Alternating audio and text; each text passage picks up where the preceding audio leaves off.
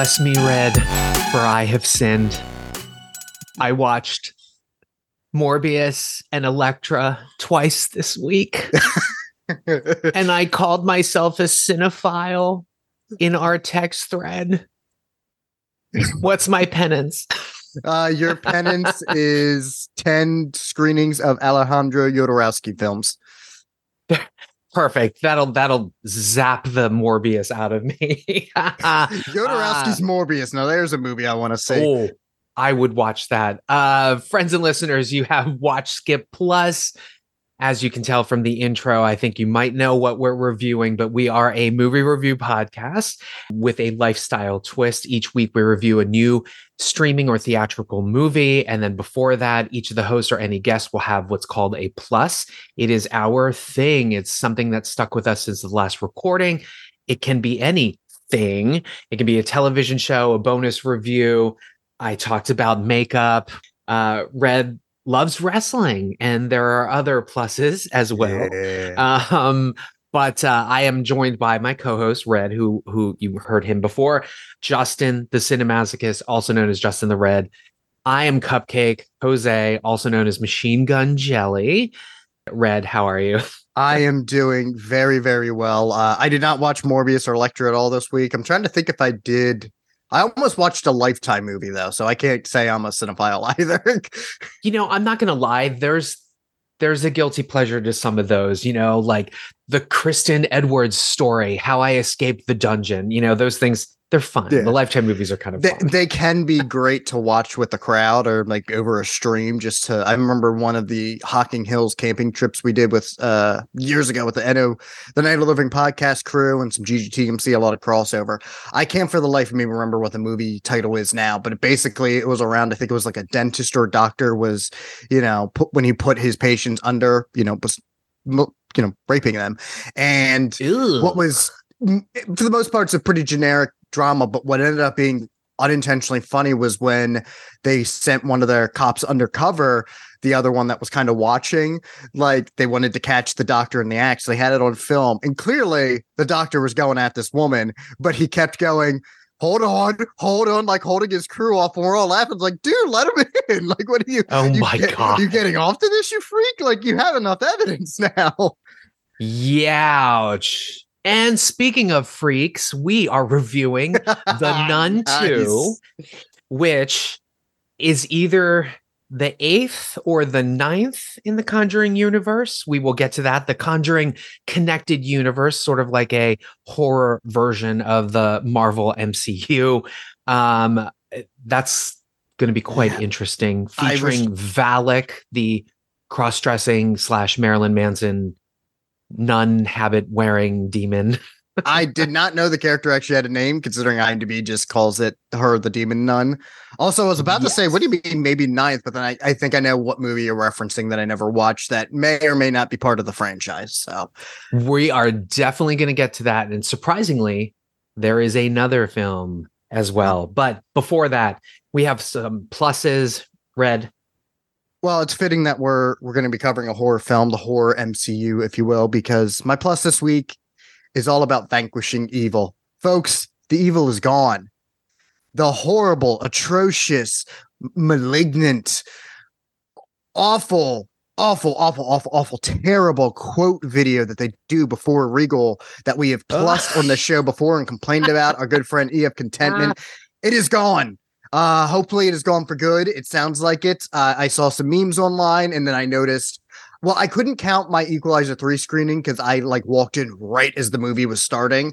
I was originally going to come for a later showing, and I realized I arrived at the theater just in time where the previews for the prior showing were ending. But I can confirm with my screening of The Nun 2, as well as Bottoms and the Monday Mystery Movie, which also, I actually liked one of these for once. It Lives Inside, which, without going too much detail on Nun 2, I liked as a horror movie better, but I digress. Wait. Hold up. Before I start giggling like a child, I'm sorry. You saw It Lives Inside and Bottoms? Yeah. These were actual films, not pornos. Yeah, they were. I probably should have flipped them, because you can combine them, because if it lives inside your bottom, that's how it gets you. Like Dreamcatcher, like the butt aliens or the butt demons or whatever. What was it? Shit Gremlin or Shit Weasel? Shit Weasel. Shit Weasels, yes. That was what it was. Can never forget Morgan Freeman enthusiastically saying Shit Weasel. Anyway, yes, sorry, I interrupted. That's okay. Bottoms is just on the front, terrific high school comedy, social satire with the wonderful Rachel Sennott, who stars in it, but also co-writes. And then It Lives Inside is a pretty unique, well, not too unique. It's a pretty generic supernatural horror thriller, but it has a Hinduism bent to it, and that gives it a fresh feeling. And I also just like the characters. So definitely worth checking out once that hits theaters. But yes, before all of these screenings, folks, it did not appear. That horrible, atrocious quotes video where it's like, I got that going for me, which is nice. Which, by the way, is nice. I had Caddyshack on in the background the other week, and I normally don't say anything can ruin something. They ruined that movie because I automatically thought of their horrible quotes video when that scene appeared, and they also butchered Bill Murray's delivery of it because he doesn't say it as smug as they do in the. We listen. You can go back to our missing episode, I believe, when EF Contentment was on, because we trashed it. But yes, it is gone. I've seen on subreddits and Facebook, other people have not seen it. I am hoping this is for good. Right now, they've just replaced it at my theater with a very generic Pepsi ad. Like, oh, you can get Pepsi at our theater. It's like very quick.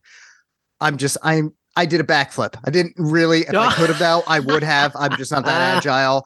I'm so stoked. And also, I don't know if it was just for this reason, but I almost missed the opening of Equalizer 3 because I was timing these, and Regal usually is like 20 to 25 minutes now with their pre-show. So if your movie starts at 6, it ain't starting until like 6:20 at the earliest. Equalizer 3 started not much earlier, but 18 minutes after its timing. And then The Nun, I looked at my clock. It started 13 minutes. They didn't show that many, like 2 trailers, and that's it. So I don't know if this is just freak occurrences. I mean, I know that quote video felt like it took an eternity. I'm pretty sure it was only a minute long, but hey, maybe So friends and listeners, if you don't know what we're speaking about, I believe the official title is Great Movie Lines Live Here. And it was a series of movie quotes spouted by Regal attendees. And some of it was just painful. They somehow got Danny Trejo to be in it as well. And it was obnoxious, and it was somehow I didn't think it could get any worse than the sort of digital roller coaster thing where they're like, now entering Regal, and they had like that or whatever. Damn, I love that digital roller coaster. And they still show it at mine. It didn't show. It got at my place, at my theaters, it was replaced by the Great Movie Lines one. But every time I used to watch that, so there was like an Asian guy who has like long hair, and he says something like, "Oh, I miss your musk" or something like that. But literally, you guys, like, first of all, that Asian man should not have hair that long. It's very thin and fine, just like mine.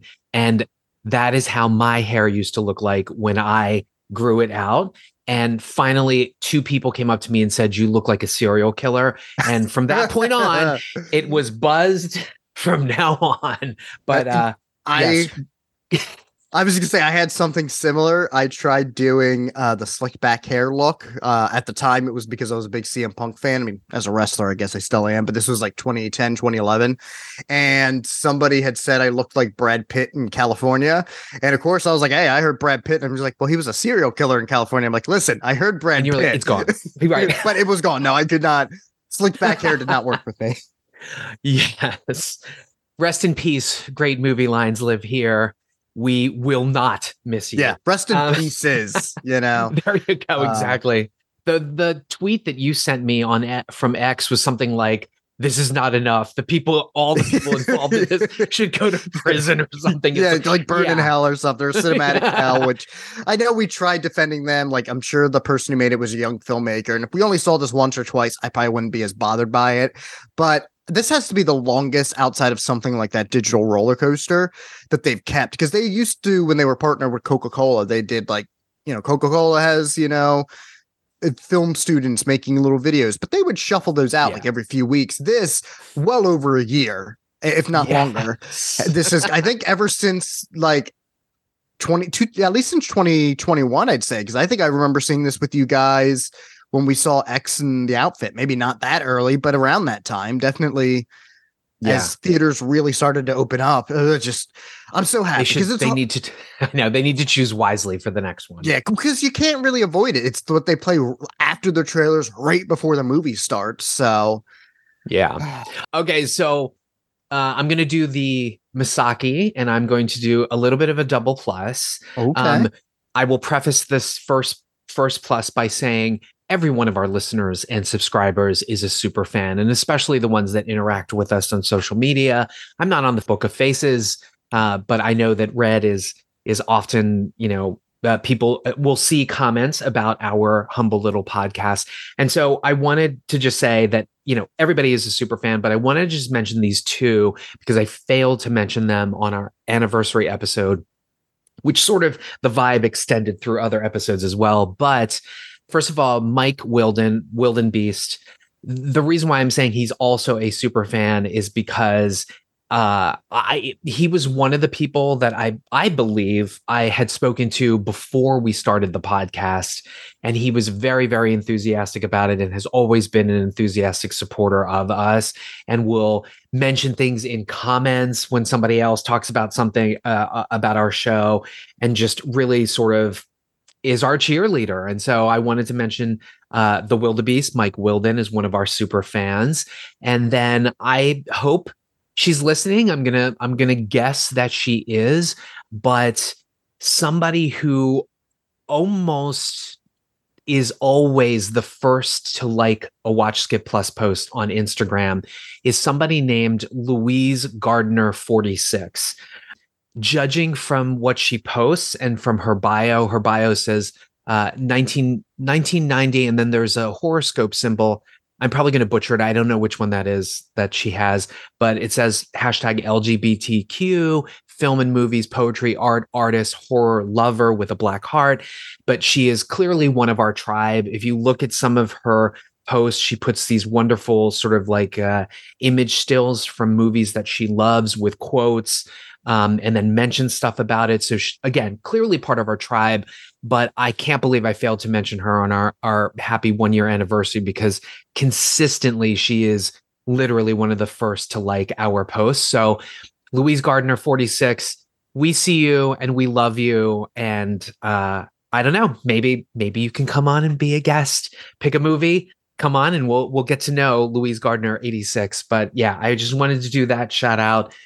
Do not kick yourself. I know, at least with the Wildebeest, he always feels the love, and I always feel love from him because on all of our platforms, but especially Facebook, he's somebody like you. He's within our community, so I've been friends with him for a while. And when we were talking about this, he was supportive, and he's always chatting, me up regardless. But what's also very sweet is sometimes if there's a post elsewhere, or if somebody is talking, like, let's say Gran Turismo or something like that, if he starts talking about that, he'll name drop us. And we're like, hey, by the way, these guys did a great show. And he doesn't have to do that. Yeah. It's always a sweet thing. And I just love talking to him. And we also, on top of getting Louise Gardner on here, we need to get the Wildebeest on the main show. I know he did the con, or was it con? No, sorry, con. Sundance. Yes, we need to do Con apparently next, but yes, Sundance. He did. He did the bonus episode on that, but we need to have him on proper. I know he's a big fan of the X Screen X experience. I think 4DX is the same thing at Regal. He said that was part of the reason why he kind of liked Gran Turismo, and apparently the Nun 2 has a 4DX in a Screen X screening that another good super fan Shane brought up, and I was on. Actually, I bet that was awesome. Yeah, I bet that was awesome. Because when Shane brought that up, he goes, for some reason, this one has that. And then like a couple days later on the Regal Unlimited subreddit, somebody had said, nice. Oh, the Nun 2 and 4DX was amazing. So I took a photo of it and tagged Mike, and I said, was this you? Did you see it? He goes, no. Oh. Yes. My second part of my plus is I'm not a big Microsoft browser internet browser person. I tend to use something called I think it's called Brave on Microsoft Start, which puts up these little like news blips from around the world. 2 days ago, Maria Paul wrote a story for the Washington Post, and the headline goes, a yoga class in corpse pose was mistaken for a ritual mass killing. And so as the story goes, in Lincolnshire, England, there was a cafe called the Seascape Cafe in the North Sea Observatory building. If anybody is familiar with that, maybe Kevin can let us know if he's been there. But apparently in this cafe, they were doing a yoga session. And if anybody's ever been to yoga, you know that typically there's a relaxation pose at the end, and there is something called corpse pose, where you basically lie on your back like a corpse. And apparently a couple had walked by and had seen someone walking around with a candle talking, but there was all these people laying on the floor, and they reported it to the police as some sort of mass killing, which of course, you know, I mean, Red is laughing. I'm kind of laughing too. And you think to yourself, wow, that's kind of ridiculous. Well, I have a story. So in 1990, I started working at the historic movie theater in Baltimore called the Senator Theater. It's now under new management, a new owner. That's a whole story in its own right. But so I was an usher. And the first movie I believe that was playing when I started was The Hunt for Red October. I still actually have the pin for it with the little date on it. And so the thing about the historic Senator Theater is that they will play films that are like a lot of the movies today, in excess of 2 hours and 15 minutes. And so when you have like an 8 o'clock showing or even an 8:30 showing, you know, we're at a skeleton crew and there's hardly anybody there, and there's hardly really much to do because we end up cleaning and all that stuff. So me and, you know, obviously the staff, we had all bonded over our love of movies, and we got into the habit of just sort of lying down on the floor and just kind of like chilling and talking just to take a load off, right? There really were no seats or anything like that. There were seats in the bathroom, but we couldn't just go into the bathroom and sit down because we had to tend to whoever was coming out. And so sure enough, one night we were all kind of like laying on the ground and just talking and laughing or whatever. And suddenly these two cops just come flying into the lobby, and they've got their guns drawn. And I look up and I was just frozen. I saw cute cop, gun, right? And I'm just like, and they're like, where are they? Where are they holding people up? Are you the only hostages? And we all like sat up like, what in the world are you talking about? And sure enough, a couple had walked by the front of the Senator Theater, had looked in the glass windows and had seen us lying on the ground, and they called the police, thank God, and said, hey, I think this senator's being robbed. And then sure enough, like we sat up and we're like, no, wait. And the manager came out and was like, what's going on? And it was so funny because the one officer was like, what? Like his shoulders shrug. He puts his gun down. He puts it back in the holster. He grabs his radio and he says, cancel that call. It was just employees napping, and then walked out. Oh my God, that is amazing. Anyway, that was story time with Cupcake. But I kind of hope people that it's the same couple, like they were on vacation in this year. It's just like every couple of years this happens where they're trying to do their best and help people out, but they always misconstrue whatever social situation they're seeing. That sounds like a great comedy short series for YouTube. You and I should write that series. Yeah, we should. Also, I love the fact that the first movie that you can recall showing at the center was The Hunt for Red October. It all comes back to Red. It's full circle. Yeah, again. Baby. And I also tried to learn Russian, which during the pandemic, which I don't know, whatever. Anyway, so that brings us to our movie proper, which is The Nun 2. This is, again, the 8th or the 9th, and we'll sort of get to that later about the film in the Connected Conjuring series. The first film was released in 2013, and the subsequent sequels are based on the files of real-life paranormal investigator and psychic couple Lorraine and Ed Warren.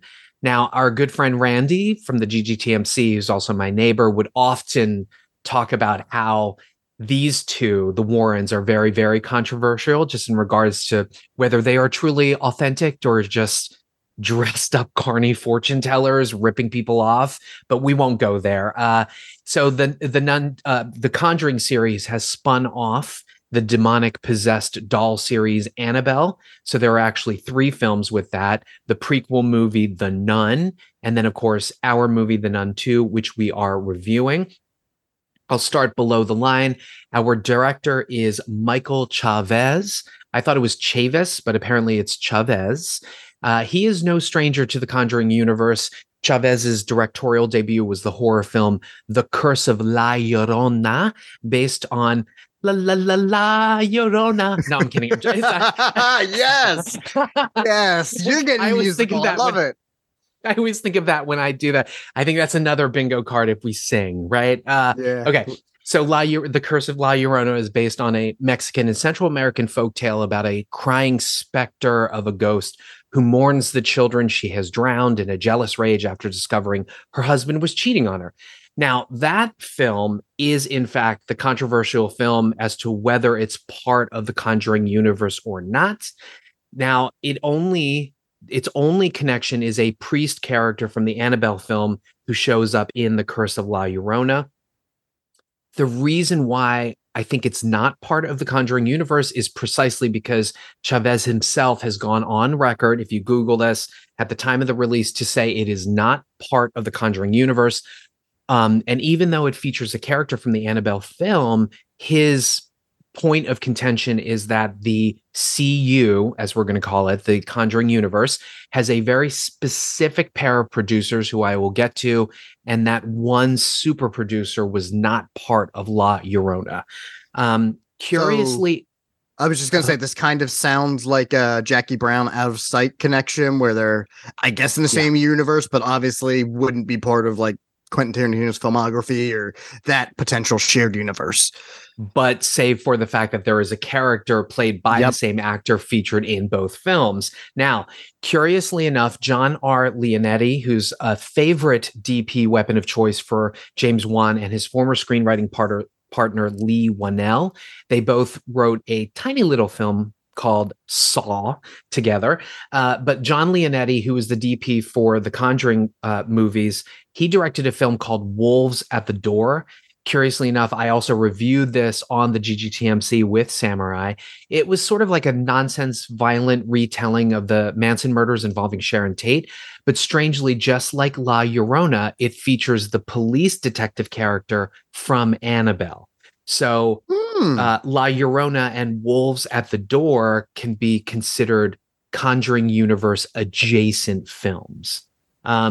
So anyway, Chavez would later direct the 3rd Conjuring movie, The Devil Made Me Do It, which was released day and date on HBO Max in 2021 as part of the notorious Project Popcorn, a result of, and shook up the movie industry post-pandemic.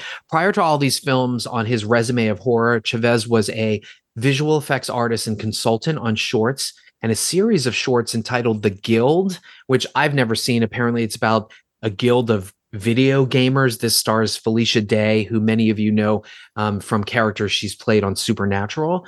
But he's also directed shorts and a very lauded, praised horror short called The Maiden in 2016. And he created and directed the year prior a Nickelodeon web series called Chase Champion. He's also directed a music video for Billie Eilish called Bury a Friend, which apparently has some horror elements. She's underneath her ex-boyfriend's bed singing this song. I don't know. I haven't seen it. I do like Billie Eilish, but I have not seen this video. Our writers, plural. So there is a story by and screenwriting credit by Akilah Cooper. She bursts on the scene with the James Wan directed bonkers horror film Malignant, which is kind of divisive in our community. I happen to have loved it. I've seen it like 3 times. I dig it. I really dig it too. Yeah, she's one of the credited writers on this. And if you want to check her out or know more about her, you can check episode 23, Megan, because she also wrote that movie, which was also another James Wan produced horror film. On that episode, Death by DVD guested on that episode. It was a hoot. People, go back and listen. It's fun. Additionally, the film has a screenwriting pair credit, who by all accounts came in and appeared to have reworked Cooper's original script for The Nun 2. I'm talking about Ian Goldberg and Richard Nang. This pair is best known for the outstanding horror films that they have scripted. Eli, which has streamed on Netflix and sits unwatched on my gigantic watch list, and The Autopsy of Jane Doe, which was directed by André Øvredal, who directed this year's horror release, The Last Voyage of the Demeter. Cough, episode 52, cough. Goldberg is an interesting bloke. He started in television writing scripts, notably the genre-esque shows Terminator, The Sarah Connor Chronicles, and Once Upon a Time. He is also the writer and creator of the Freeform series Dead of Summer and Krypton, which lasted only one season on Sci-Fi, but was actually rather cool. It was a prequel series about life on Kal-El, Superman, if you will, his planet before Kal-El was even born. Had a great production design, a very sexy cast. I'm sad it actually died after one season. Anyway, the duo have also written for and show ran the later seasons of AMC's Fear the Walking Dead. Controversial opinion, people. I found Fear the Walking Dead, which recently is heading into its last season B of 8 seasons and then ending. But I found that show to be better and tighter than the flagship Walking Dead series, almost as if, Robert Kirkman and et al., they learned from their mistakes in making the main show, and they made Fear the Walking Dead much better and tighter and better acted. Again, controversial opinion. Our notable producers, James Wan, the aforementioned force of directorial nature, his production company, Atomic Monster, is behind this film. Incidentally, that company recently merged with Blumhouse to make horror and genre films, although they're still retaining their nominal identity titles. We have mentioned Wan in detail on the Megan episode, which I mentioned before, but he's also cropped up in episode 47 when we talked about Insidious: The Red Door, which was the 5th film in the Insidious universe, which Wan and Leigh Whannell, who we also talked about just recently, were behind. Curiously enough, Patrick Wilson, who plays Ed Warren in the Conjuring films, was also in the Insidious movies and ended up in Aquaman, which was directed by James Wan. So I have these weird fantasies about like Patrick Wilson having an interest in like Asian men, which I know is not true. He's married to a woman. They have kids, but he still could, he could, but he's super dreamy and has one of the best anus rappers in Hollywood. Trust me, I've had fantasies about him being just interested in me. So, Patrick Wilson, come sit at our table. Our other notable producer is Peter Safran, and this is the producer who was missing from La Llorona, which is Chavez's argument that it's not in the Conjuring universe. You should all know Peter Safran's name because currently he and James Gunn are redirecting, rebooting, hoping for a miracle, resetting the DCEU. He is British-born, legally trained with a JD from New York Law School.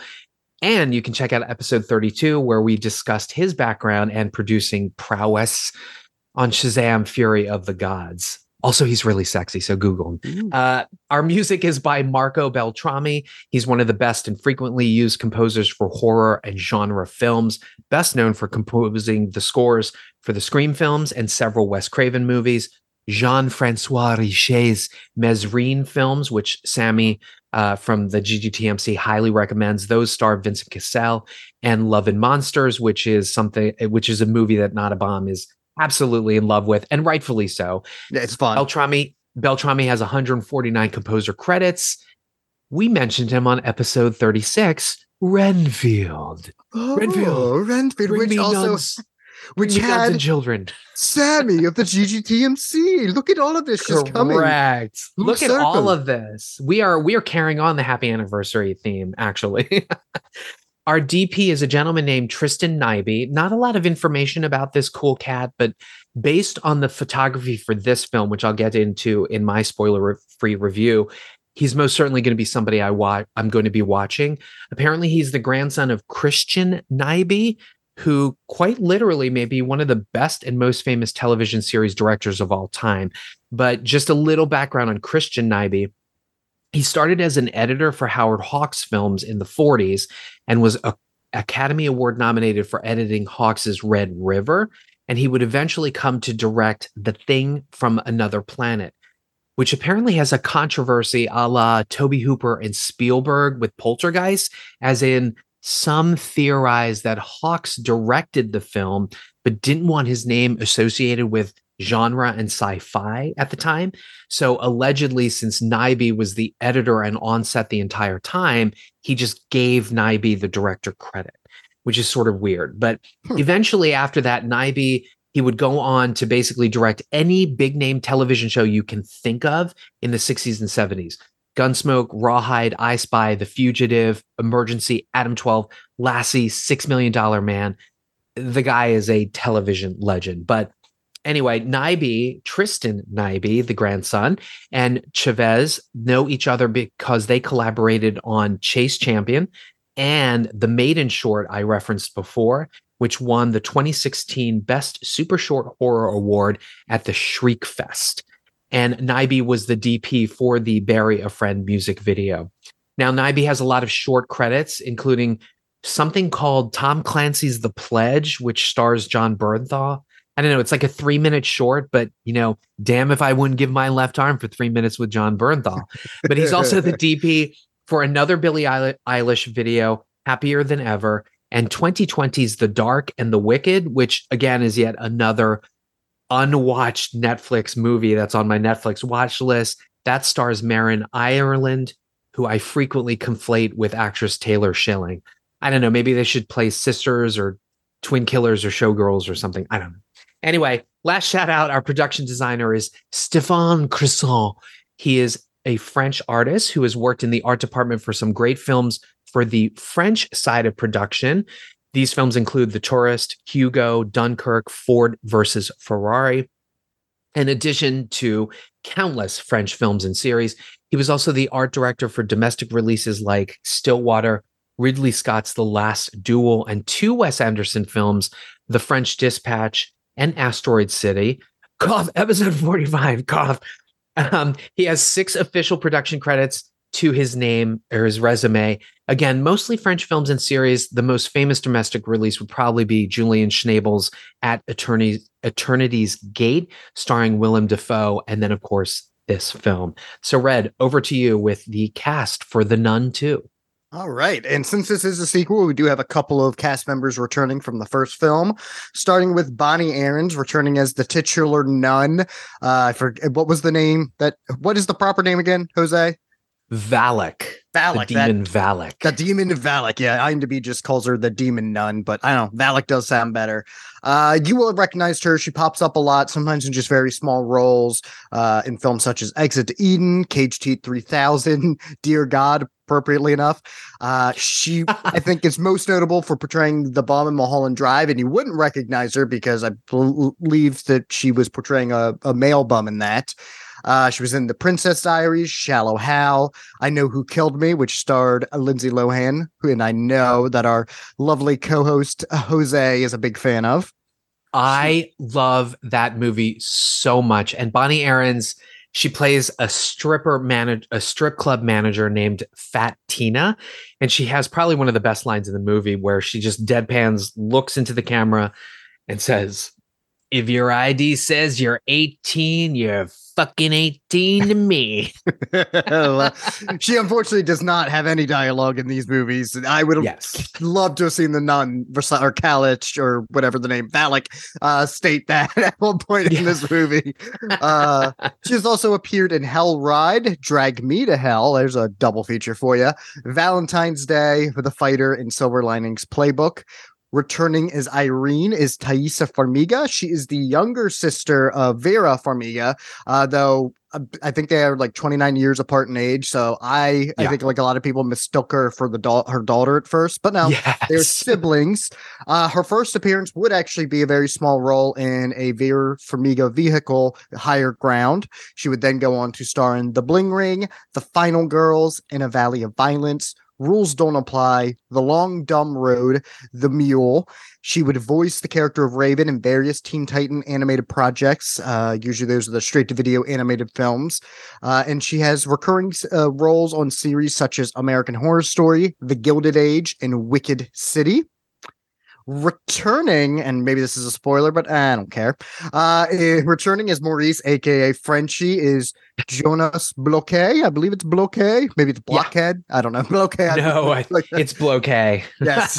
He is mostly known for a lot of Belgium productions, obviously, as well as playing Frenchie in the first Nun film. He has also appeared in The Family, 3 Days to Kill, Valerian, and The City of a Thousand Planets, which Not a Bomb just did a terrific episode on.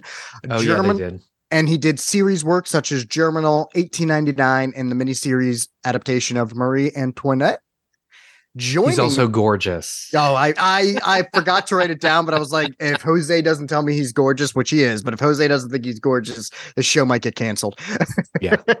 Joining the cast as a young, I guess you could say, nun in training, Deborah, is Storm Reed, and you can listen to our missing episode, which we referenced earlier, because E of Contentment was on there, as was the horrible quotes video, which I don't care to give its actual name, but she was in that, so go ahead and listen there.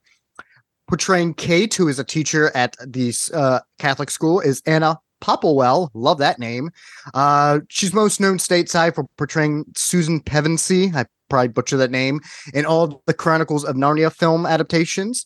She was also in The Little Vampire, which I actually do remember seeing and kind of liking, that had Jonathan Lipnicki coming off like Jerry Maguire fame. Thunderpants, which I don't think I saw, but I'm pretty sure that's Rupert Grint. I think maybe not. Yes. Also maybe Ron Perlman. Mansfield Park, Girl with a Pearl Earring, and the series Rain, as well as a voice role in Halo 4. Playing her daughter, Sophie, is Caitlin Rose Downey. This is only her third project. Her other two are the Hulu-produced film, The Princess, and the series Clean Sweep.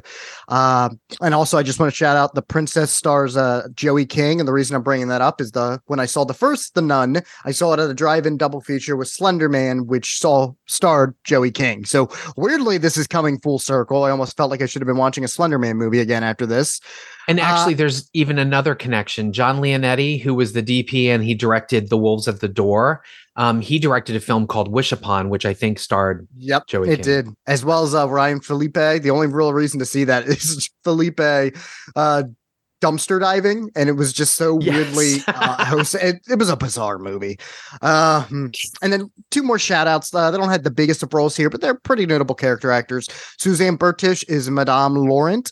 She actually was in our Magic Mike's Last Dance episode. Very small role, so we didn't shout her out there. Starting all the way back with Hanover Street, The Hunger, which we have referenced quite a few times on the show, The Comedy of Errors, Hearts of Fire, The Monk, which I only included because, hey, she loves doing religious films. She's in The Monk, now in The Nun. Exactly. Next up is the Rabbi. The Bishop. The Bishop. Ooh, the Bishop. She was in The 13th Warrior, another film that Not a Bomb did a great episode on. The Upside of Anger, The Toy Box, The Wife, Benediction, and then recent series adaptation of Dead Ringers, as well as Sex Education, Mercy Street, Rome, and Shine on Harvey Moon. And then lastly, portraying Father Ridley is Peter Hudson. I'm only going to shout out a couple of the more stateside roles that people would recognize him in. Those being Prelude to a Kiss, Lockout, Valerian, to give that another shout out. The Family. Yeah. So he also worked with Jonas Bloquet before. Jackie, The Last Duel, which, they had the connection there, as well as series work, Cousin Williams, Home to Rent, Highlander, and Grand Star. Before we get to your spoiler free, I just wanted to also mention one thing. Joey King was in Bullet Train. That's right. A very episode. How did I forget about that? I can't believe I didn't even think to bring that up. Wow. Again, everything comes full circle. It does. Just like it's all going to come full circle, maybe, for the Conjuring universe here with The Nun 2. So my spoiler-free thoughts. As I mentioned, when I saw this years ago, when it came out, I saw it as a double feature with Slender Man, and I think that softened the blow of the first Nun for me, because when that movie ended, I came away. I didn't hate it like a lot of people did, but I thought it looked really good. There were some nice set pieces, and I always loved Thaisa Farmiga, but it was a pretty dreary, bland, run-of-the-mill type, horror film. But then maybe less than 2 hours later, I finished Slender Man, which I fucking hated. So I was like, you know what? The Nun looks kind of good in comparison. Now, The Nun 2 didn't have that safety net of another Slender Man or a terrible movie after it. It was the only thing I saw on Thursday night. And I can say I thought it was a slight improvement in some ways over the first Nun film, but I still think overall it's just a pretty run-of-the-mill experience, where I think this one, and it's arguable if it does it better, but the biggest criticism I think against that first Nun movie was that it was boring. There's a lot of drawn out sequences building up the titular Valak, and just setting up, the Catholic faith and everything. And that was really, like, as great as that film looked, it had a great Gothic, almost Hammer feel to it. It dragged. And while this film is nearly 2 hours and it is still too long, it doesn't necessarily drag because they took that criticism to heart. And I don't think 10 minutes, maybe even 5 go by without some form of scare happening. Jump scare, seeing something in the background, setting something up. And if I was reviewing it structurally, the first one is much more structurally sound, but this one doesn't really give you enough time to ever get bored, even if there are flashbacks that definitely threaten to do so. Yeah. But I think the issue here is it's just feels like more of the same. There are some great set pieces in this. I do want to say that while I did like some of the Gothic atmosphere more in the first one, this has no shortage of great atmosphere. That's one thing this series is consistent with, even the Annabelle films. So there's a great piece where Taissa Farmiga sees like a magazine rack stand, and as the pages all flip in due to the wind, they start making like these creepy looking smiles. Admittedly, the scene goes on a little bit too long, but you're waiting for when does it turn into the nun. And I thought that was really well done. I was like, I kind of wanted more unique set pieces like that. Another thing that's kind of unique here, and I can't remember if they did it in the prior Nun film. To my knowledge, they did not. But every time a character, especially like the young kids, they see the nun, and then like maybe somebody calls their name, and Valak has to disappear, it leaves like an imprint. So if it's on the wall, you see an imprint of the nun. If it's there's a dust cloud, you see it in a dust cloud. That's kind of a unique, almost insidious, pardon the pun there, since we're tying that into one. But that kind of works. But at the end of the day, the other issue with the structure in this movie is it has two things going on. And at first I thought they were trying to surprise us with this, but clearly I was like, they're not, because they want us to know they're tying together. So the reason Frenchie comes back is he is now not referred to as Frenchie. He's actually referred to his real name, Maurice. So originally I was just like, is this the same actor playing a different character? But no. He is now working at, like, I assume it is a Catholic school. He's living there. He's working as a janitor. And it seems that, possibly there's another haunting. It's not really that much of a surprise to say it's Valak, because they pretty much are abundant with that. And then we also cut to Taissa Farmiga, who, is at her own church, but is being asked to go there to maybe cleanse this spot. She befriends Storm Reed, and she ends up kind of just stowing away to go there. And you kind of cut back and forth until you meet up in the last act. But the problem here is, like, everything with Taissa Farmiga does not work. As much as I love her, the flashbacks are very bland and boring and don't really add much. I don't think we already had enough of her character development. I think the first that we didn't need that. And it really just, I think, undercut a lot of the tension. And I wonder if originally this wasn't going to be split this way. But again, I think they realized the first movie, people complained about how slow it was. So they had to keep cutting back to, the Catholic school where you have like little shits playing pranks on the young girl. So of course there's multiple instances where you see the nun possibly, haunting. And it's just this over and over and over again. And it almost works as a haunted house type attraction film. I know you saw Spookies last year, which I'm a really big fan of. Yeah. And that is very much a haunted house, just throwing shit at the wall type deal. Even Silent Hill Revelation, which I'm actually a pretty big fan of. That's the sequel to the first Silent Hill. That's kind of fun. That has just a lot of crazy stuff thrown in there. Even to a lesser extent, Annabelle Comes Home feels like that in its last act. So they're similar, but much like Annabelle Comes Home, where I think they just started throwing too much, too little, too late. Here, it doesn't amount to too much. And I still kind of just walked away going, didn't hate it. Didn't really care for it all that much. I'm probably not going to really think about it too much. I know that the iconography or the look of Valak is intimidating. And I mean, that's one of the reasons I think that first one did so well opening at the box office. And this one's still opening really well. It's going to come down to a little bit lower because, again, you scared off a lot of people, not in a good way with the quality of the first. But I don't know. If you would have asked me when I came out of my screening on Thursday, I probably would have been nice and said, soft skip. But they're outside of like a few set pieces, I think just a regular skip. And I think the other reason for that is I have to save. That last act gets really bonkers, and that's as much as I'm going to say. Yay! But so there's some stuff in the spoiler section that will probably play into why I think this is just more of a traditional skip, as it were. Got it. So spoiler free on The Nun 2. Peter Safran. It's probably Safran. I don't care. I'm saying Safran because I like to be fancy, but. Peter Safran has talked about how Bonnie Aarons has a unique geography, in quotes, is the word for her, a facial geography. And she does have a very distinct look. The nun itself is a very, the character, it has a very distinct and very menacing look.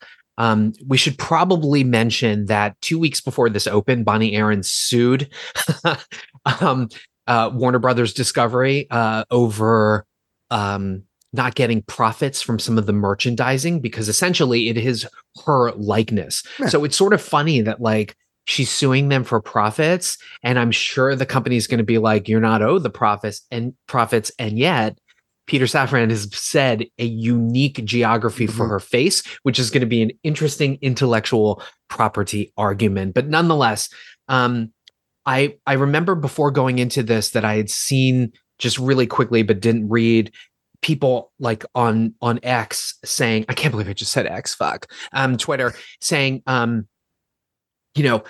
Aarons is such a presence. She's amazing. Her performance is all that great. I don't know what movie they saw, but quite honestly, you don't need Bonnie Aarons for this. And I think this goes back a little bit to like the writer's strike and the actor's strike. I mean, for all I know, she could have just been AI'd into this because you don't need her. She's not out of the makeup or anything. It's really just a CGI sort of creation. And so in much the same way that like, people act out for the avatars in video games, that's what it felt like here. So I think it's weird to say Bonnie Aarons is the nun because she's not really doing anything. Yeah, she doesn't have any like dialogue where if it was voiceover, it would work. And especially in this one, maybe in the first, I could possibly see it recollection. But here, a lot of the nun's actual screen presence is just, like you said, it's almost like CGI, just ghostly figure standing there, not her actual presence. So I think those people are more just taken aback by how great the character design of Valak is more than, unfortunately, Bonnie Aarons. Yeah. Well, I mean, I love horror fans, but sometimes they get a little hyperbolic in their love over things. And then I'll see it and then I'll be like, this was some shit. So now anyway. You know how it feels, Jose, when you're I'm just kidding. I love you. But we all can, but horror fans especially can get very hyperbolic. Or it's just sometimes it's like, have you not seen other horror movies or movies in general that have done this? Right. Right. So I think it's a testament to how forgettable the first film is, Justin, that you forgot that at the end of The Nun, after they vanquished Valak, as Frenchie is riding away, he scratches his neck and you can see the upside down cross as an infection. And so that was the tag for this film. And so what's interesting is that, yes, unfortunately, The Nun 2 falls into a lot of the hoary, and I'm saying HOARY, not WHOREY, or even HORROR-Y tropes of horror films. And the beginning is just, it's all lead up, especially if you have seen the first film, or even if you love the first film. I love the look of the first film, but when I rewatched it with Scooter, I was like, this is some shit. It's just not well written, and they were going in my mind, for the first film, they were going for this sort of like Hammer influenced, Hammer visual kind of thing for horror films. But it just felt like a lot of padding for a character that didn't need a standalone movie. Now, for this film, you know, it's weird. I think that this actually works if you haven't seen the first film, because we get all of the flashbacks and all of the explanations for the first film. And so if you're thinking to yourself, well, I have to see the first one to see this one, don't go and see this one. You might actually get more out of it than Justin and I did. But it's just that whole waiting for the characters to catch up to what we know, which is Frenchie is possessed by Valak. And then there becomes the whole MacGuffin, like, you know, well, there's the MacGuffin of this relic, just like in the first film, there was a relic to vanquish Valak. There is a relic here, which is the MacGuffin. And then we find out why, in fact, Frenchie is at this school, et cetera, et cetera. And so while it is slow and there's a lot of tedious flashbacks, that bonkers ending, I guess, you know, to use a sports term, tennis, those tennis performers, you know, 20 Love, it worked for me, and this is going to end up being a watch for me because of that bonkers ending. And the only thing that I can liken this film to is it has the energy of The Pope's Exorcist, which is it knows exactly what it is. It knows what it's giving to the audience. And although it might be slow for some people, that finale kicked it. I mean, I kicked it up. I loved it. I had a blast with that finale. I dug it. I would put this film in the realm of The Pope's Exorcist. So if you enjoyed that, I think you will enjoy The Nun too. You just kind of have to sit through a bunch of tropes and a bunch of atmosphere. But and let me tell you, Mr. Nyby shot the fuck out of this movie. So I'm just going to geek out a little bit. I couldn't tell if this was digital or film because it has a very beautiful filmic cinematography to it. And apparently this was shot on the Sony Venice, which is a high definition capture camera. And they used a recorder. It's something like the AXR67, which has something called X-OCN, which is the original camera negative recording. And what it does is, first of all, again, I'm geeking out. If you use this camera, you can film longer, almost 40% longer than any other kind of like recorder if you use the recorder with this camera. But what the X-OCN software does is there's a RAW format, RAW, which is how they do digital capture. But this is almost exactly similar to RAW. But the best part of it is that it literally picks up on all of the tonal lights and colors of the entire sensor. And so this is amazing. This film should basically be, hey, use the Sony Venice and use the X-OCN software because, again, it looks like film. There is beautiful darks and lights and shafts of light, and just the look of it is stellar. It's incredible, absolutely incredible. And like I said, I turned to Randy and I was like, I don't know if this is film or digital, and that says something about not only Nyby's skill but just the camera itself. No, so I do. Yeah, it's a watch for me because I had a lot of fun with that finale. Okay, even if some of it was illogical. So we'll get there, and before we go to our spoiler section to dive into that further, I did think that this was shot very well, but and it's actually nothing against Nyby, but did you like? I know you definitely like the look of this more than the first Nun, but as far as just atmosphere goes, did you prefer this approach to the Gothic? Because I think the Gothic resonated with me more in the first. And it's funny because we're coming off The Equalizer 3 where we were complaining about how drab that they, made Italy kind of look and knew the purpose, where I think that purpose worked well of making everything look drab in the first Nun movie.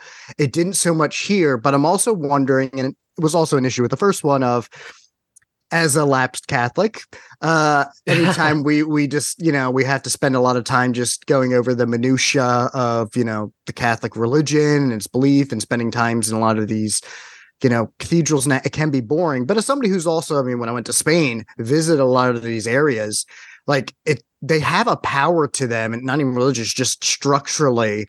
So did you feel like that was captured in this film at all? I mean, I guess it's kind of hard because this Catholic school is not meant to be this big.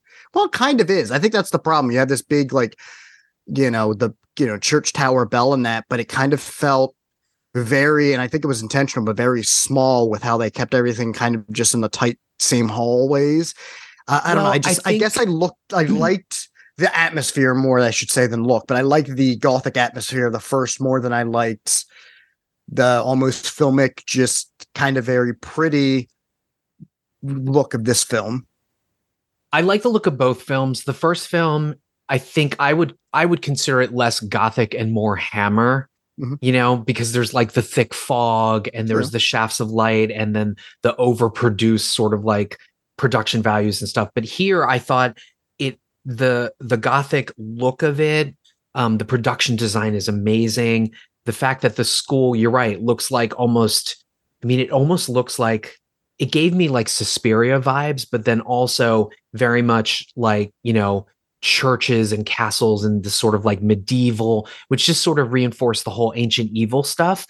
So yeah, I took to the photography here more and the suspense elements and the way that they were captured. And I think it's a better looking film.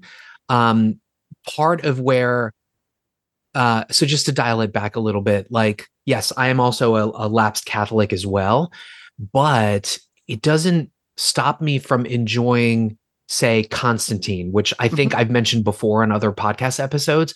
So Constantine has this whole universe about, the Christian mythology, but then also demonology and then all of this other stuff. And so I think where this film, like The Pope's Exorcist, kind of gets fun is they end up going to the papal library, and there's a guy who just turns out to be this expert who knows all of this stuff, and it's sort of like opening up this weird universe of like, the secret Vatican cabal of exorcisms and exorcists and like demonologists. And I don't know, I bought into it and I loved it. I think for me, and it's more on the first one than this one, it more comes down to the fact that these movies are, the religion is just kind of a backdrop. I know, and we'll get to in our spoiler section. I think IndieWire wrote like, "Oh, it's like a Catholic superhero movie," which I don't think he was that bad with it. I wouldn't get that vibe at all. But yeah. I think where it comes to, like with Constantine, it works because it's not just about Catholicism or Christianity. It's about a bunch of stuff. But it's either you have fun and make it almost more supernatural, or you have to almost take it very in a mature way. I mean, I think of William Friedkin's The Exorcist. Religion plays a huge aspect, but it's about how religion defines, the humanity and human spirit. Exorcist 3, Peter Blatty even handled that better. It can just be very dry, I think. And in this case, it's just more of a gimmick, it feels like. So they also treated it in a very, very pat way, to use your term. Yes. And we'll definitely get to that in the spoiler section. But yeah, Randy was sort of like, "Oh, I'm tired of the magic Christian movie," but like, I didn't get that vibe. I think it's period. Catholicism is the only way to explain the spiritual stuff, in some ways, and so I don't know. I just kind of went with it. But to me, the only reason it would even feel that way is just it happens that the protagonist is a Catholic and there's faith in here. But yeah, there's the power of faith. But I don't know. We've seen enough, and I didn't see the horror movie, but we've seen enough of these Christian produced, movies that are very on the nose with their Christianity. Like those are your super Christians. I haven't seen it, but I think it was called Nefarious. That was a Christian produced horror movie from this year that I heard was very like, which is, I think what a lot of people are apparently lodging against The Nun 2 is, I guess it was actually Nefarious, where they basically almost had that character of Bible Man appear to save the day. I definitely didn't get that. But. I didn't feel that here. Again, it just felt like rudimentary. Like it would have been the exact same way if faith wasn't there. It just happens that since this is a movie about religion, they kind of had to bring up that, hey, obviously, how are you going to defeat an evil nun? Basically. Yeah. But I love the look of the film. I love how it was shot. Taissa Farmiga, fantastic. I mean, she belts out some primal screams where I was just like, girl, I feel you. She was great. She was. I do want to ask because I liked her. Now I think we could say we gushed over Storm Reid missing. We thought she was very powerful in that. What did you think of her in here? Because I thought she just got lost as a sidekick. I mean, I was doing. Oh, she. We'll talk about this more in the spoiler section, but there's a part of me that thinks that the Storm Reid character is a remnant of the Akilah Cooper script, and they just kept it.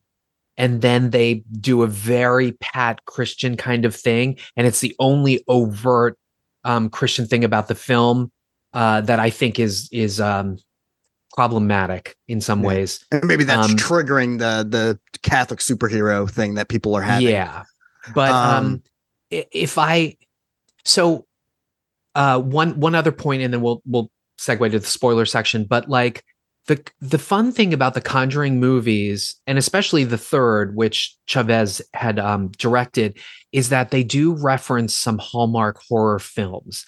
And they kind of do it in some ways that aren't obvious and ways that are completely obvious. So for example, the third Conjuring, The Devil Made Me Do It, very The Shining, even down to some of the Steadicam work and the chasing and stuff like that, with the serial killer or the possessed guy, and Amityville, of course.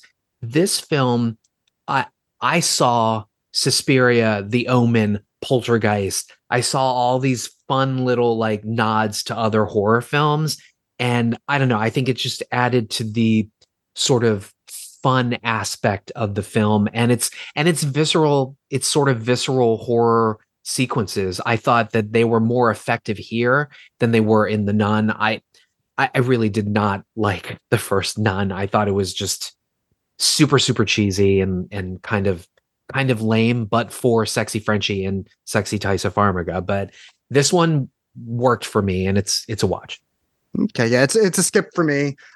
We'll get into more of the reasons why in the spoiler section, but it's just more of the same for the most part. It's definitely a slight improvement over the first, but I mean that's faint praise. Look, this is a great again, and I could even say the same thing about the first one, but this one more because they have so much going on every 10 minutes. We said before about, hey, sometimes you can have a movie on in the background at like a Halloween party or something, just because visually it's great.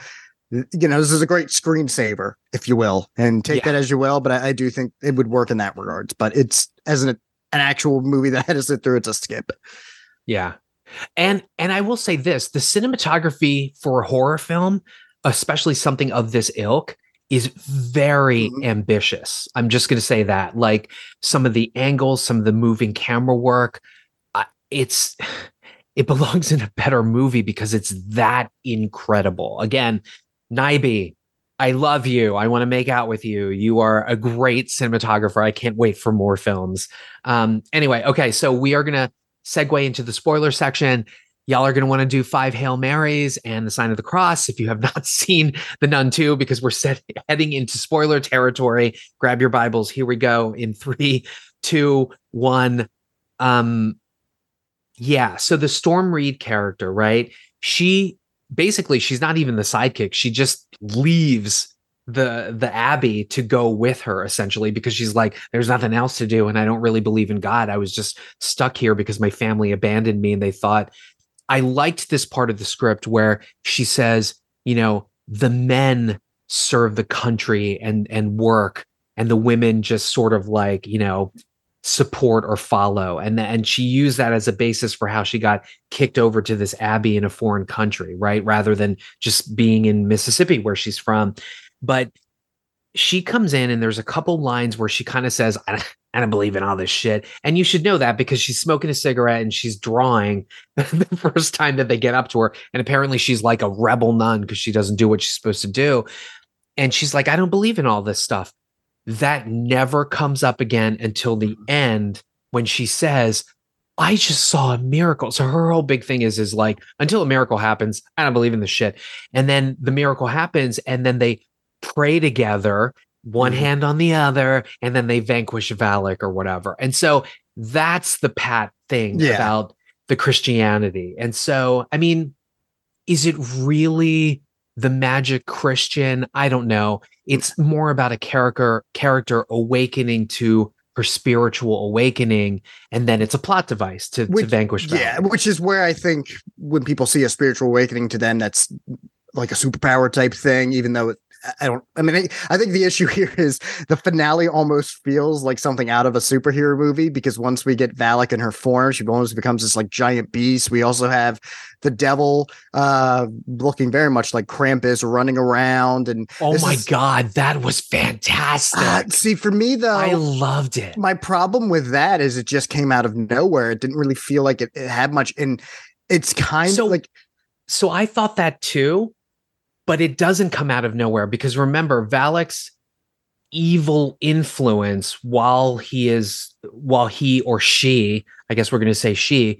So that's the other thing I also wanted to say was they portray the demon as Valak, and yet it's in the form of the nun. But anyway, so all of this to explain that Valak takes the form of your fears. And so the goat comes out because that was what the students were so scared of, because they would do that game where they're looking at the stained glass and there's the goat, remember? And then they're doing that, like he's watching you and you can't move and you can't look away, which is an interesting nod to the first film, because when they're praying in the first film, the nun says to Taissa Farmiga, no matter what happens, don't stop praying, don't look away. And then, this little child game that they do is when the goat is looking at you, whatever happens, don't look away, don't get scared or whatever. And so that's where the goat thing came from. That's where the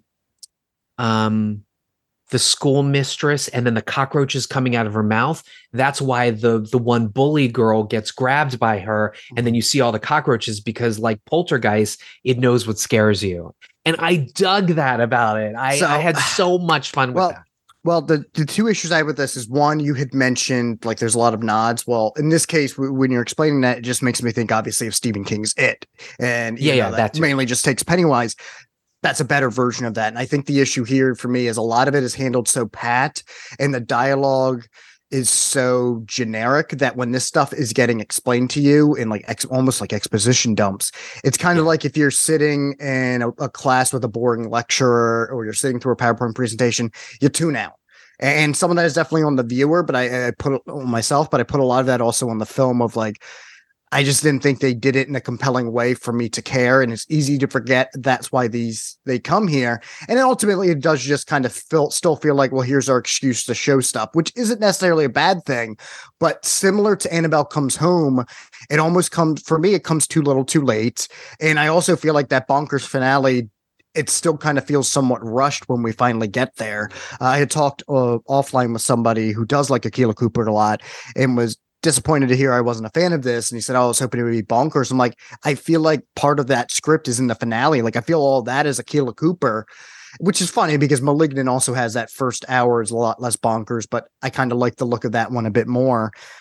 Yeah, very giallo. Yeah. I think this one, it just feels so almost like innocuous and ineffectual that even when you're explaining stuff, it really is just there so we can get a set piece. And I honestly didn't think, as far as bonkers finales go, I didn't think it was all that crazy. The only reason I'd say it's better than Annabelle Comes Home is, while Comes Home has a more fun finale, the problem with that was they threw even more at the wall and they went really crazy. Like there's the ghost samurai in that, where it's like, all right, I needed some development, or you're making me want to see this movie, but not in a good way, in a bad way, because now I don't want to watch what I'm watching. And maybe to a degree that happens here, because I do think once you throw the goat form, which is a version of the devil, that's why Krampus looks like that.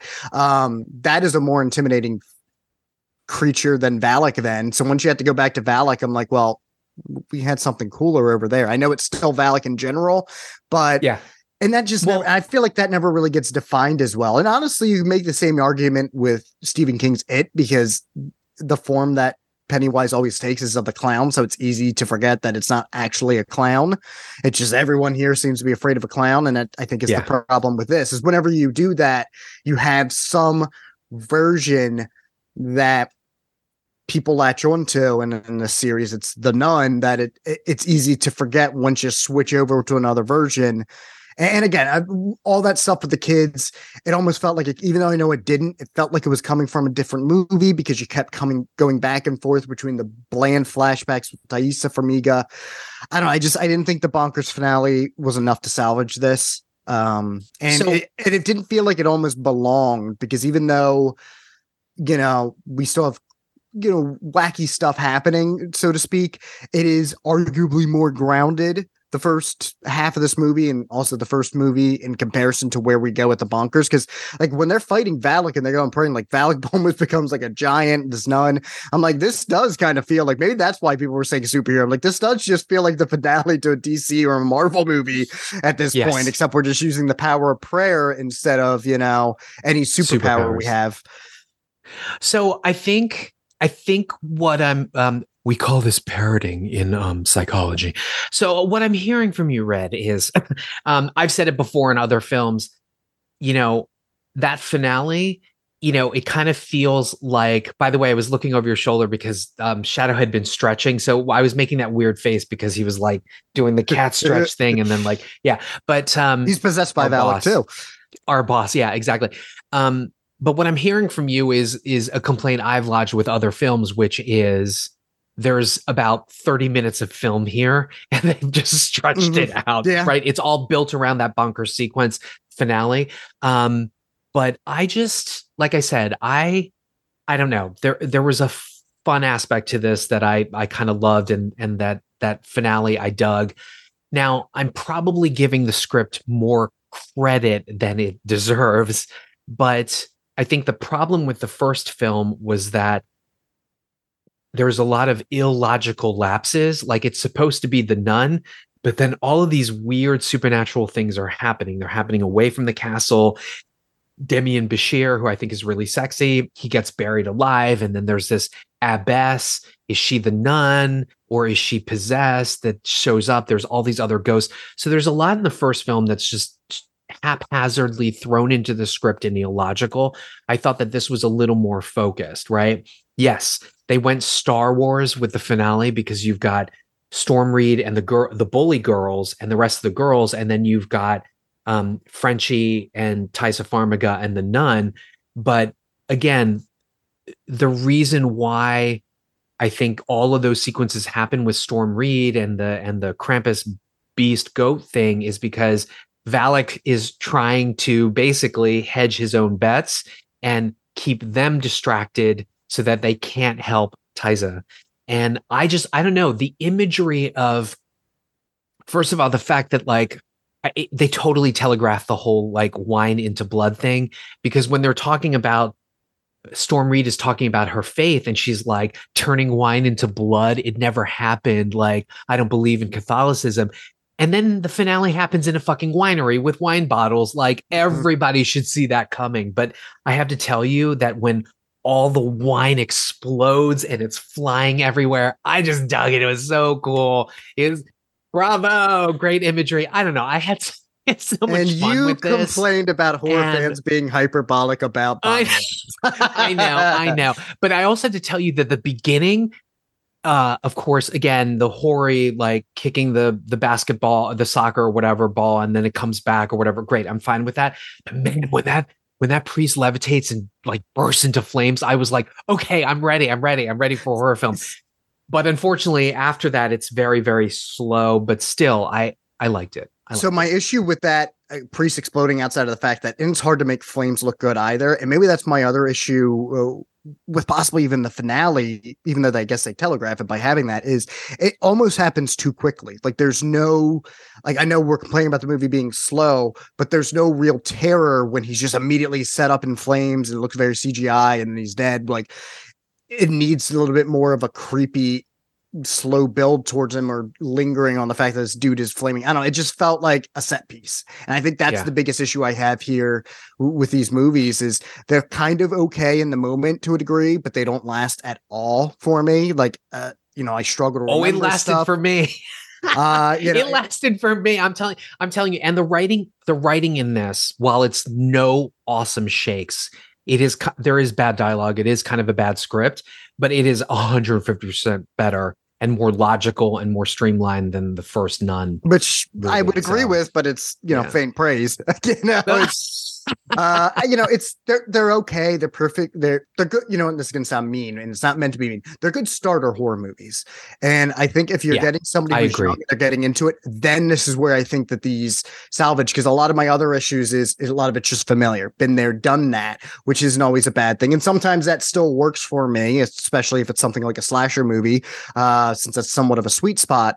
But I did come away thinking, when I really started getting into horror movies, and this is going to make you all feel old, but it was like early 2000s. So it was the Dark House, was it Dark House or Dark Castle? Dark Castle remakes of Haunted Hell and 13 Ghosts. God, you are old. Zemeckis and Joel Silver's outfit, Dark Castle. Yeah, no, I meant I'm young. You're all old. If that's House on Haunted Hill, 13 Ghosts. Those were great movies, the gateway drugs, as it were, to horror films, because going back and watching them now, they're still fun and they have a bit more energy than these two. But they're, since they're remakes and all that, they're hitting a lot of familiar tropes. When you're first getting into, really getting into adult horror, that's kind of fun because it's like dipping your toe into the water. Obviously, you're going to get to better stuff.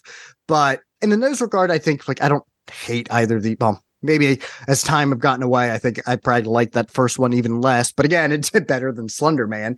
But they're just, it's kind of, what did you feel about the post-credit scene or the mid-credit scene? I was just about to ask you that. So let me set this up. I'll set this up for the friends and listeners. Basically, the MacGuffin is Valak is trying to get the eyes of Saint Lucy, who is a patron saint who had her eyes cut out. I guess because she was super faithful. I can't even remember. Anyway, Valak wants the eyes because if he, the nun or she, gets the eyes, then they become all powerful, et cetera, et cetera. So once what we figure out is that in order for Valak to get the eyes, he has been murdering the descendants of Saint Lucy. So it's a little unclear. Again, maybe bad writing, and maybe I gave more credit to the screenwriters than I should have. But they hinted at the fact that maybe Taissa Farmiga's character is related to Saint Lucy, which is why she is able to wield the eyes. And again, in that great sequence where she's just screaming, Taissa Farmiga has some great fucking screams. She does. She's a very good actress. Yeah, when she was in pain, like I told you, I felt it. I was like, girl, go, girl, go. Maybe I'll have that as my ringtone, her scream. But that sounds disturbing when you say it that way. But I liked it that much, man. Anyway, I think they're hinting that she's either related to St. Lucy or something like that. But in the post-credit sequence, they also claim potentially that the reason why Lorraine Warren has these psychic powers is she may be related to either Taissa Farmiga and or be part of the bloodline of St. Lucy. Well, it's one of those things when Taissa was cast in The Nun, everyone thought since it was a prequel, it was supposed to be a young... That was her mom.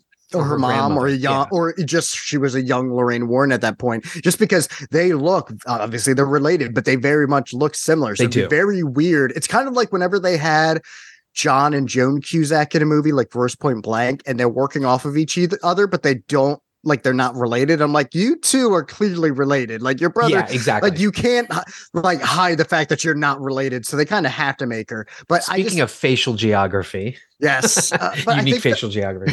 But the reason I didn't like that post-credit scene is it's just the problem of we needed a post-credit scene. Like we didn't need this. You've already hinted at it, and I believe Conjuring 2 and probably Conjuring 3, the connection that Lorraine had. It is just the most. People make fun of like MCU and DCU. Sometimes it's just like, oh, and here's this character, Flip Flam or whatever. Well, in this case, it's just, oh my God, there's a call and it's very urgent. And Lorraine's like, how can we help? That's it. Like we didn't. That was it.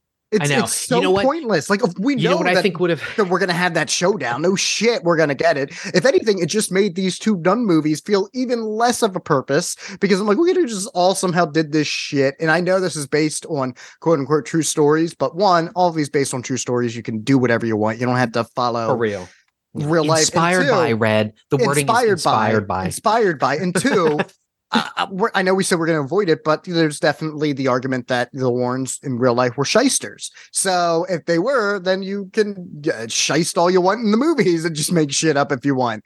So you can, even if this was, inspired by, and this was how the actual timelines worked, we could have just salvaged just not having to watch these two movies, and we could have just somehow tied it all together where it all happens in real time instead of, in modern time, instead of here's the prequel and it's going to come back. Who gives a shit? Like, you just made me feel like, why did I watch this movie? So I'm with you there. The tag. So three things I want to mention about the tag before I do that, I'm going to say I did not like the tag either. One, I think it would have been even better if they were like, we have a call. How can we help? And then Howard the Duck comes in and he's like, I can help you. There's an Infinity Stone we can use now. And then two, we already had the scene where I can't remember if it was Tice's character or somebody else, but they open the door and you see the wallpaper and the hallway from the Warrens' house. And so and the flashbacks, that's already been connected. You're right. That tag scene was completely useless and unnecessary. And then my third point, it felt desperate. It felt, here's how we're going to connect it. And I think it for me, it undercut the fun of the film from that finale and the fun of everything else. And I don't know, I guess it almost made me go, now it's a skip because you fucked me with that stupid tag. But it's still a watch because I had a lot of fun with it.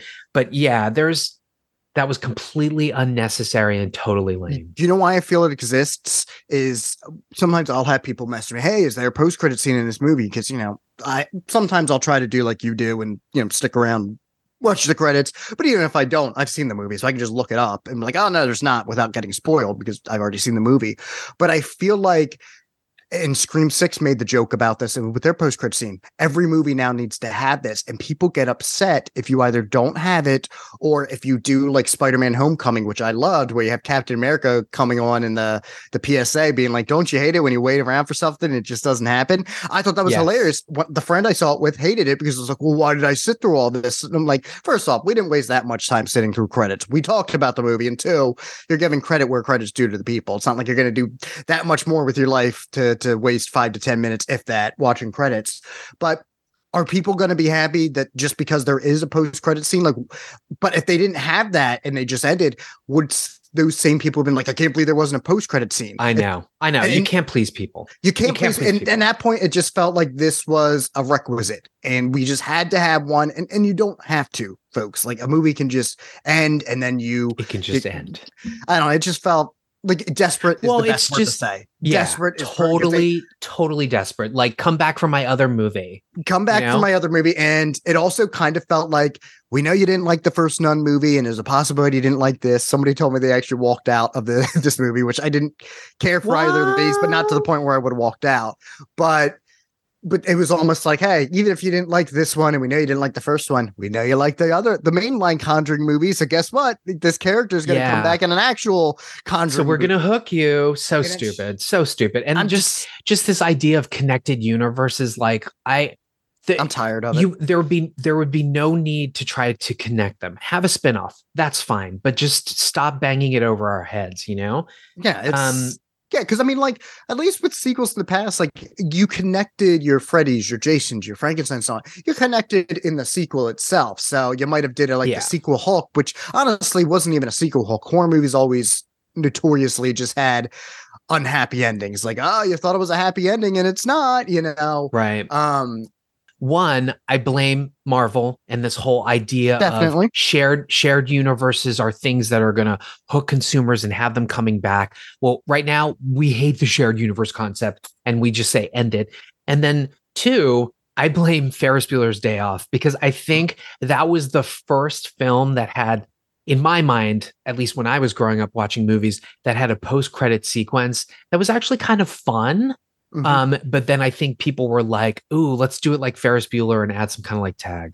But you know what, though? I wouldn't even blame Ferris Bueller because most movies didn't do that up until Marvel. And I'm a defender of the MCU, but there are some unfortunate side effects to it.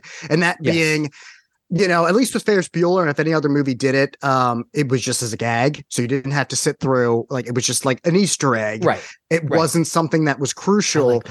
With the MCU has made it as part of it. Like it's the post-credit scenes and all these stingers are just as crucial, if not more so, to next. And the issue, like we had here, is it's not letting things simmer. You have to be building. So when you get something, and the only time people didn't blast it was obviously, I think people were like, yeah, at Endgame, we're not going to get something, because then it's like, and that's why they didn't do it with Endgame, is like, you need to actually let the event stop. It's weird to end a movie and then be like, oh, but wait, there's more, because it almost makes you feel like, well, what I just watched didn't matter. I know Fast X. Yes, Fast X. Well, Fast X didn't even have an ending. At least these movies usually have conclusions, but it's, that's just that's the biggest issue, is we don't feel there's any comfort in knowing that this movie has a resolution.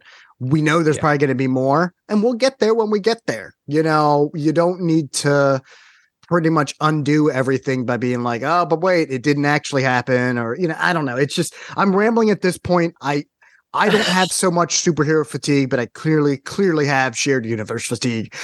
Really quickly, one last thing, and then we'll go to final verdicts. What did you think of the Raiders of the Lost Ark light shining through the goat stained glass eye and then showing where the relic was? I mean, it looked fine. It was produced well, but again, it either made me want to watch Raiders of the Lost Ark, or better, actually, it was funny. I watched River of Death the night after this, which was a canon release, and that's an adventure movie that, even though based on a novel, clearly exists because of the popularity of Indiana Jones in the 80s. Yeah. Even though it's more jungle holocausty kind of. But anyway, I digress. But what I thought, it made me either want to do that or play a video game where that is a thing. It didn't make me give a shit about what was happening in this movie. It looked fine. It looked well. I thought the red lighting and everything through it shot and framed very well. These movies are always great technical achievements. I will give them that. Well, except for one thing in that scene. So when the light shines through, right? Taissa Farmiga is putting her hand on like the red light, and they're just standing there, and I literally yelled out, bitch, move your hand, because it's going to show you where the relic is. And then finally it ends up on the floor, and they're like, oh, I think it's there. And then they start pulling up. Oh man, that was dumb. It would have been funnier if it wasn't there and it just turns out like, we didn't have, like Valak, and then we didn't have this big plan. It's over there. It's well, okay. So listen, here's yet another reason why I'm probably giving the writers more credit than they deserve. So that bell tower, I think, was like a closed church or a closed place of worship or whatever.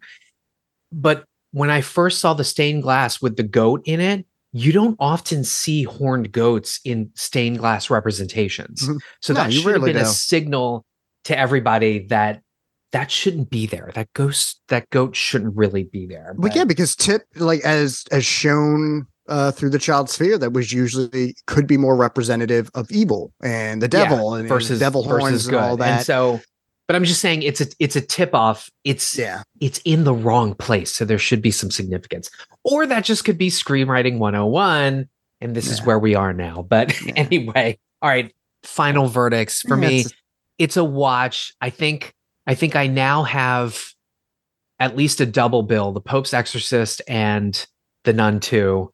I'm sure there's another fun, stupid horror film I could add onto there. But anyway, yeah, it's a watch for me. It's a skip for me. It's just what it is. It's there. I guess the bonkers finale is kind of fun, but then you could just wait for streaming when it hits HBO Max and skip to the last 30 minutes. Got it. Okay, so if we did get this wrong, although I don't think we did, I'm probably the outlier in my enthusiastic cheerleading opinion, although maybe not so enthusiastic. I will say though, total cineboner over the cinematography and this Tristan Nyby guy. I want to have his babies. Tristan Nyby, I want to have your babies. I think Tristan Nyby is the watch, not the movie. Yeah, I mean, just the I was Yeah, I was creaming my popcorn over this cinematography. It was beautiful. Some of the sequences just You didn't I share loved that it. popcorn with Randy, did you? Did you give him? I did forewarning? not, but I shared it with Scooter. Okay, Oh, well, that's what I mean. That's what marriage is all about: is sharing your creamy popcorn. All right. So, since we've earned our explicit rating on this episode, I will say that you can reach out to us if we did get this wrong. You can reach out on any of our social media. We have Instagram presence, Facebook presence, Twitter X presence, whatever you want to call it now, Elon Musk presence. We have. You can also write us at Watch Skip Plus, spell out all the words at gmail.com, no punctuation. And if you love us, you will certainly love our Podfathers, The Gentleman's Guide to Midnight Cinema, who we have referenced. That's with Will, Big Will, and Sammy. Not a Bomb with Troy and Brad, who we also mentioned as well. And then the OGs, the Night of the Living podcast. I feel like we mentioned them too. So yeah, Hockin' Hills, baby. I know. If you love us, you'll also love Death by DVD, who we also mentioned. Kevin with the Raiders of the Podcast, who we also mentioned on this show. And then Backlook Cinema Podcast, VHS Files, Silva and Gold, Holt and Muscle, Feminine Critique, Married with Clickers, and of course, Daniel and David over the Wild Dream Podcast, who, did we mention them on this? I don't think so. But I didn't think we got to reference them, but we are now. We did not. We are now. And I did comment on their last 2 Instagram posts, which are hysterical. So please go on their Instagram and check it out. All right. Red. Well, we hope we make you cream your popcorn. You never skip. You always listen, and you remember that you are the plus. I actually made it through that without laughing. I'm like the Megan thing. I'm impressed. May you have many Cineboners, friends and listeners. May your Cineboners always remain erect. May you go enjoy a Cinnabon while you have a Cineboner. I don't know. And cream your popcorn. Oh boy. Hey, you want to watch some TV or something? Skip it. Well, I'm getting ready to watch a video. Really? What? Nothing but foul language and toilet humor. I'm disgusted and repulsed and I can't look away. I need these things! I need these things! Tell me, do you want to go? Where it's coloring on the color line. Oh, no way, Jose. This just in, go to hell! This conversation can serve no purpose anymore. Stop it! Stop it! Stop it! Stop it! Stop it! Stop it! Stop it!